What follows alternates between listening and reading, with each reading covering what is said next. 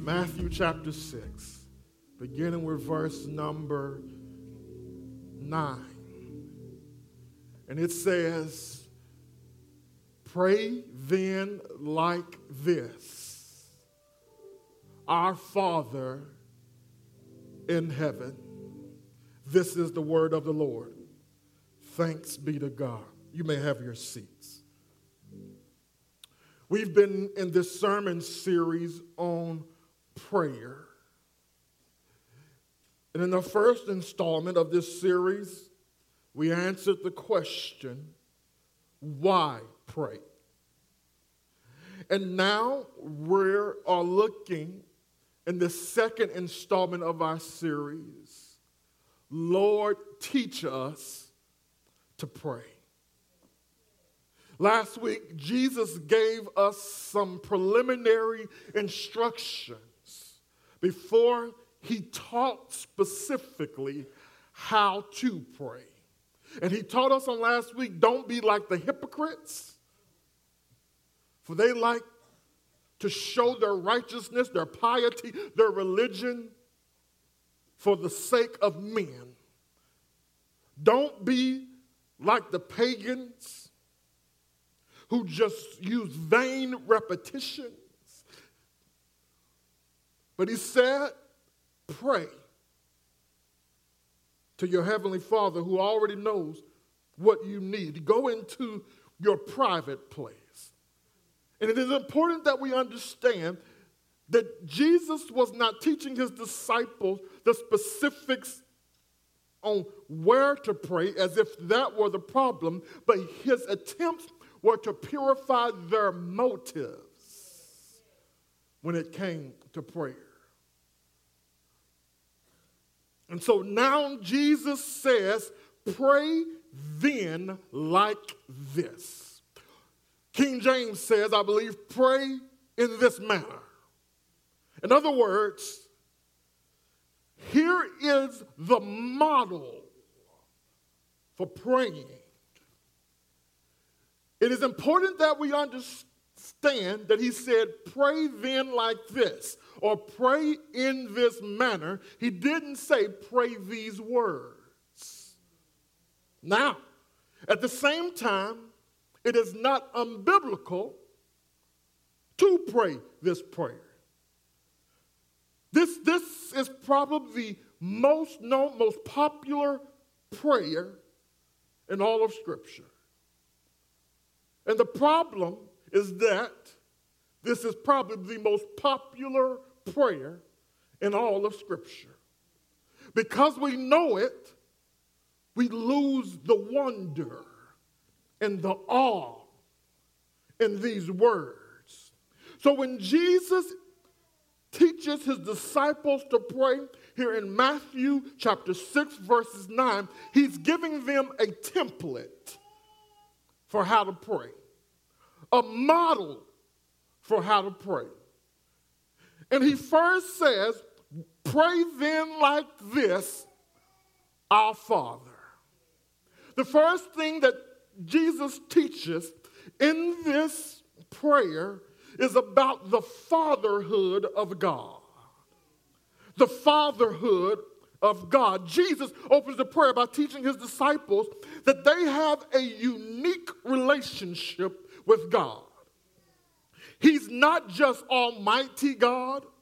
He's not just sovereign Lord. He's not just master and ruler of all, but he is indeed their heavenly Father. You have to understand that this is somewhat radical and revolutionary. Only approximately 14 times in all of the Old Testament do the Jews call God Father. And here, almost every time that Jesus prays in the New Testament, he addresses God as Father. And so Jesus is teaching his disciples that he is their heavenly Father. Now, when we talk about the fatherhood of God, it is important that we know that the Bible does not teach that we are one big happy family on the earth. Let me say that again. The Bible does not teach that we are one big happy family on the earth. Let me review some of what I said last Sunday. God is the Father of all in one sense, that he is the creator of all. That is true. He is the creator of everyone on the earth. However, he is not the Father of all. We must understand here, let me go this route, that there are two families on the earth. God has a family, and the devil has a family. Let me put my weight on it, and I got a lot of it. John chapter 8, verse 44. Jesus is speaking to the Pharisees, and he says, you are of your father, the devil. And your will is to do your father's desires. Jesus teaches clearly that those who reject him, being the Son of God, and the truth that he proclaims are part of the family of the devil. That came from Jesus himself. Ephesians 2 calls these children of the devil, Paul calls them sons of disobedience. They live according to the passions of their flesh. They carry out the desires of the body and the mind, and by nature they are children of wrath. They are condemned to judgment, which is spending eternity apart from God. If you don't believe John 8:44, I can take you to 1 John chapter 3, verse 1. That proves that there are two distinct groups of people on the earth. Here's what 1 John chapter 3, verse 1 says. See what kind of love the Father has given to us. That's believers. That we should be called children of God, and so we are. The reason why, here it is, the second group, the world did not know us, is that they did not know him. This verse shows that there is a clear delineation between the people of God, characterized by knowing God, and the people called the world, characterized by not knowing God. There are two families on the earth. John chapter 1, verses 12, teaches us clearly that God has an exclusive family. Here's the word. But to all who received him, that's Jesus, who believed in his name, he gave the right to become children of God. Friends, those who do not believe in Jesus Christ are not a part of the family of God. So they must be a part of another family. So you may be wondering, you may be here today, and you may be asking, how does one become a member of the family of God? The Bible teaches that we have to be adopted by the Father. You can't just be born into it by natural birth, because the Bible teaches we are born into sin. By nature, we are sinners, and because we are sinners, we sin. We are born outside the family of God. However, God loved us so much that he didn't want us to be outside of his family. Here's what Paul said in Galatians chapter 4. But when the fullness of time had come, God sent forth his son, born under the law, to redeem those who were under the law, so that they might receive adoption as sons.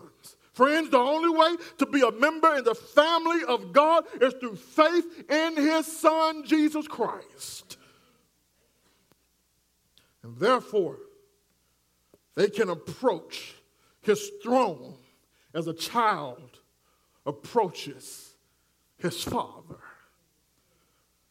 What's then the significance of the fatherhood of God? J.I. Packer, famous theologian, said, "We are loved no less than the one whom God called his beloved Son." Thank you. Yes, Jesus loves me. Jesus loves me. This I know, for the Bible tells me so. I'm loved as a son of God. I'm loved just like the Son of God. 1 John 3:1, we just read it. See what kind of love the Father has given to us, that we should be called children of God. The good news of being loved by the Father is that his love is unconditional. Friends, I'm about to forewarn you, this is your shout right here. There is absolutely nothing, shout nothing, that can separate us from the love of God. Even when we forsake him and leave him, even when we rebel against him, the good news is that there is nothing that can separate us from the love of God. Not life, nor death, not things present, nor things to come, not things here on the earth. Nothing can separate us from the love of God. Even when I'm unlovely, he still loves me. There is nothing that can separate us from the love of God. So he's our Father, Jesus teaches his disciples. Friends, because he is our Father, that means he's always more ready to hear us than we are to pray to him. Because he is our Father, he cares for us, provides for us, protects us, keeps us. And Jesus says it is to this Father that we are to pray. If God is the Father of those who believe, then that means that there then is a family of God to which we all belong. We see in this prayer the family of God. Is it in there, Brandon? Yes. Here it is. Our Father. First word, our. When we look at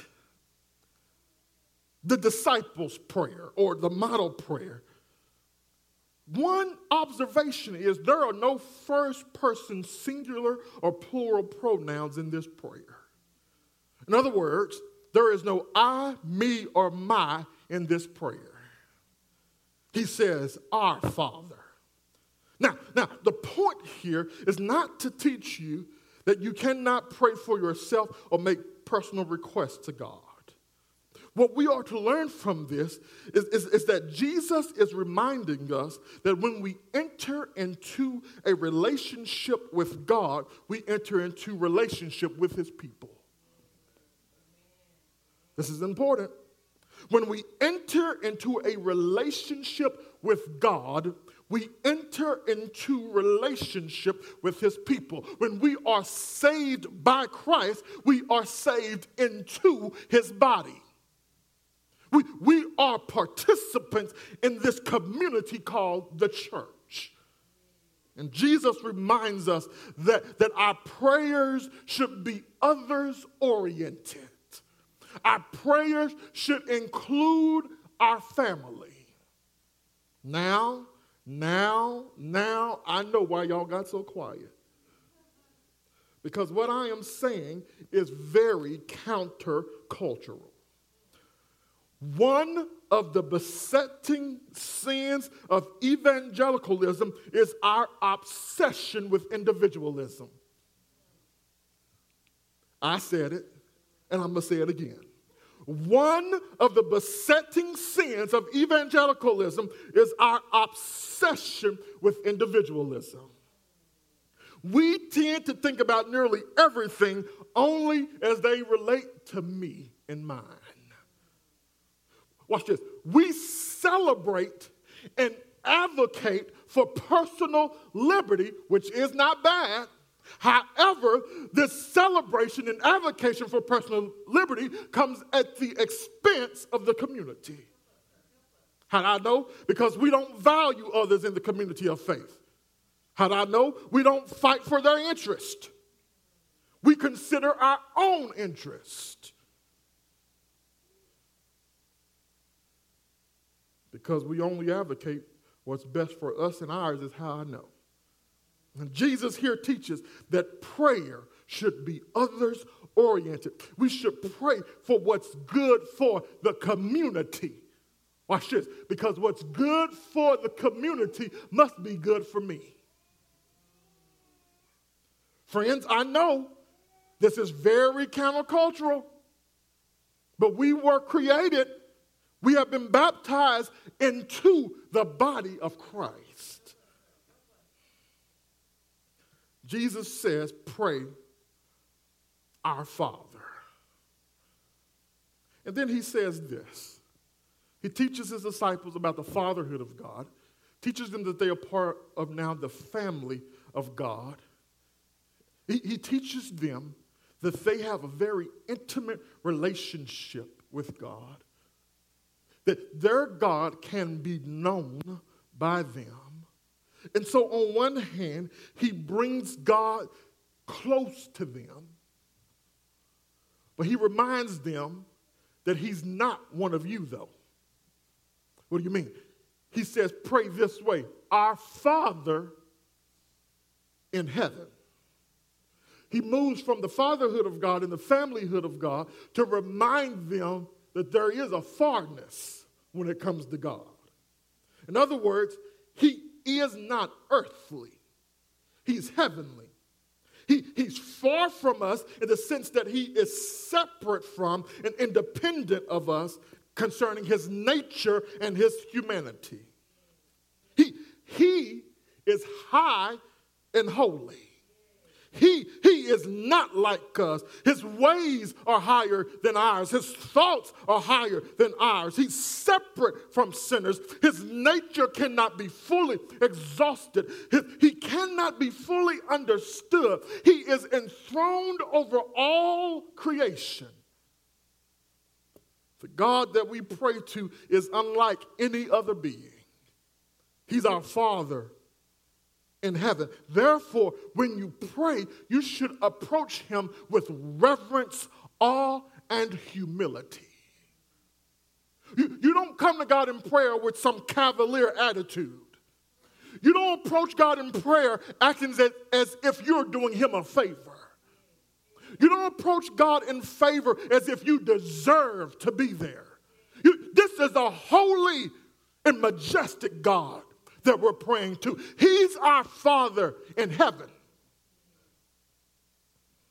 And so we approach him with awe, humility, and reverence. Now, let me speak to someone here. Very basic observation, but it's got to be preached. He's our Father in heaven, not our Father on earth. Why do you preach this, Brandon? Because many of us have earthly fathers to which we have complicated relationships or no relationship with at all. And Jesus is reminding and teaching his disciples that your heavenly Father is nothing like an earthly father. Some of you can't get with this because you had spectacular fathers. And praise God for that. That is a blessing. You had fathers, they were present. They were at every event. They were affirming. They were accepting. They were a provider of providers. They were loving. They were kind. They were patient. They were caring. They were a good father. And so maybe you're saying, yeah, I had a good one. What Jesus is teaching you is still that your Father in heaven is unlike your Father on earth. If you had a good father on earth, then you have a great Father in heaven. Your Father, your good Father on earth, is nothing compared to your Father in heaven. Let me see if I can call a witness to help me preach right here. Someone would just say, he's a good father. He's perfect in all his ways. He would never leave us nor forsake us. He's our Father in heaven. For those who may not have a relationship with their earthly father, here's what the Bible says in Psalm 68. He's the father to the fatherless. He won't fall down on the job because he never slumbers nor sleeps. You don't have to worry about a lack of resources when it comes to this Father, because the Bible says that the earth is the Lord's and the fullness thereof, and the world that dwell therein. This heavenly Father owns a cattle upon 1,000 hills. He owns so much cattle that they stopped counting the cattle and they just start counting the hills where the cattle were.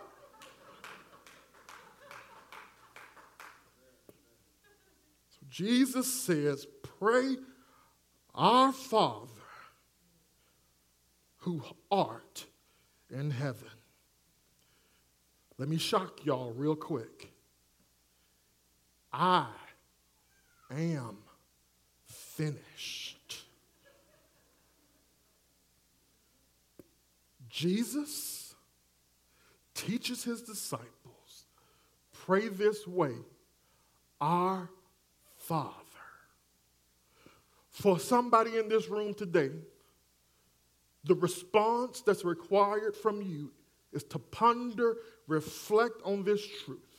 Whose family are you in?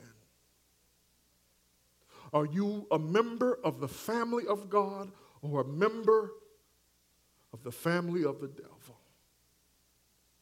Whose father? Whose family are you in? You are not here by happenstance. You are not here by chance. God sovereignly ordered your steps so that you would stop at the Bridge Church this morning to hear that there is a Father in heaven who loves you despite who you are. You've forsaken him. You've rebelled against him. And he says, I love you so much that I'm going to send my own son to die your death, to take your penalty so that you can be adopted into my family. And he's calling you today to saying, come be a part of my family.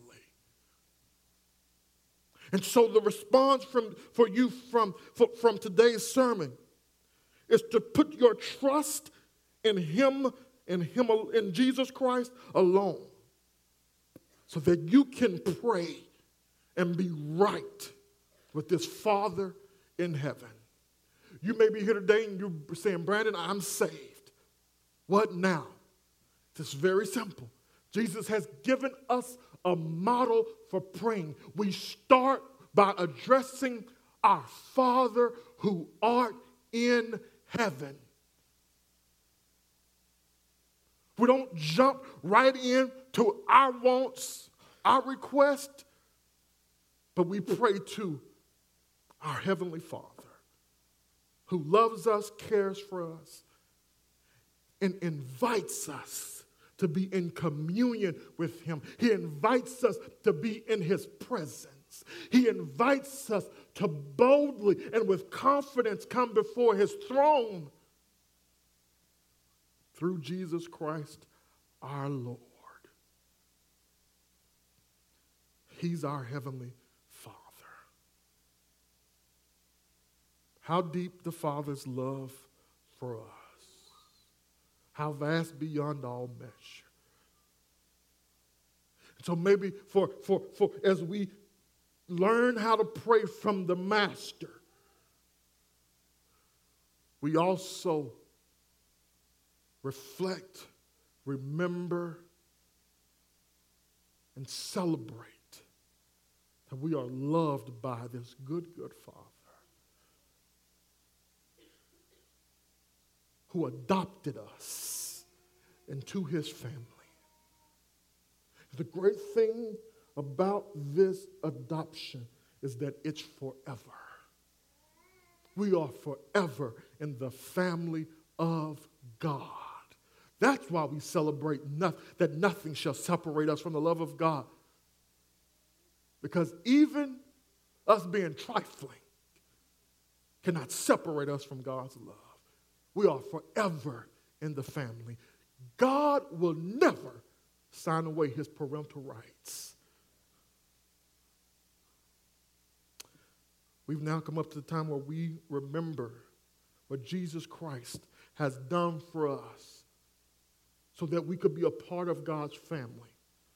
Jesus paid this price by dying on the cross. And he said to the rest of my family, I want you to remember me. And he gave us a meal to remember his sacrifice that he paid for us. We call this meal the Lord's Supper. And it is for those who are a part of the family of God. If you're not yet a part of the family of God, rather than partaking in this meal with us, we would ask for you to take the time to reflect on these truths as you pass the elements. That God is holy. And he created us for his glory to worship him. But we sought our own self-interest by sinning, by breaking God's law. By nature and by choice, we are sinners. And as a result, we deserve eternal separation from God in hell. But God loved us so much that he sent his one and only Son, Jesus Christ, to die our death, the worst death ever. Jesus was murdered, killed, tortured for your sin and my sin. And he gives us this free gift. And we can either today receive it or reject it. You receive it, you're a part of the family of God. And you'll have eternal life. You reject it, you're a part of the family of death. And you're the family of the devil, and you are by nature children of wrath. And that's what we need saving and rescuing from, is God's wrath.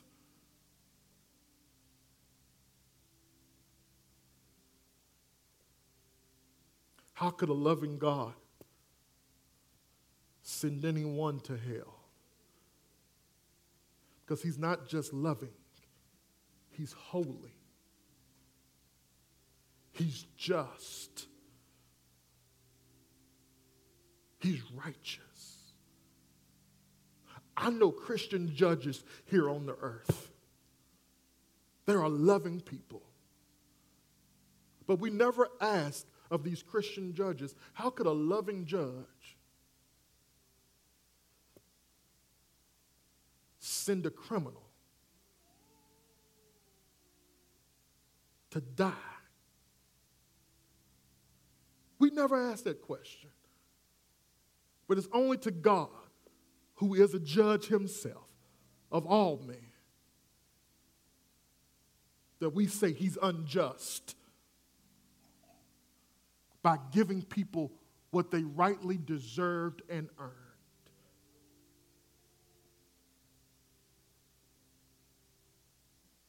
But God, why did he create people to go to hell? Sinners birth sinners. God created man good.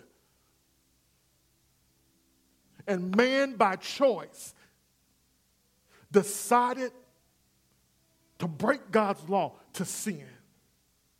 Adam. And so all men by birth are in Adam.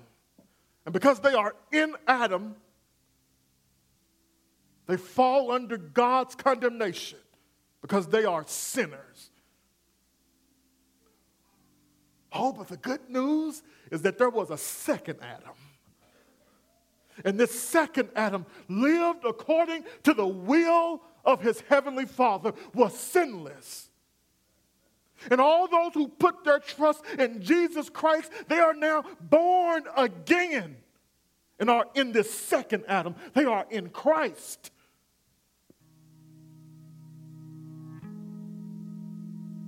And they become a part of the family of God. Man, you may come forward.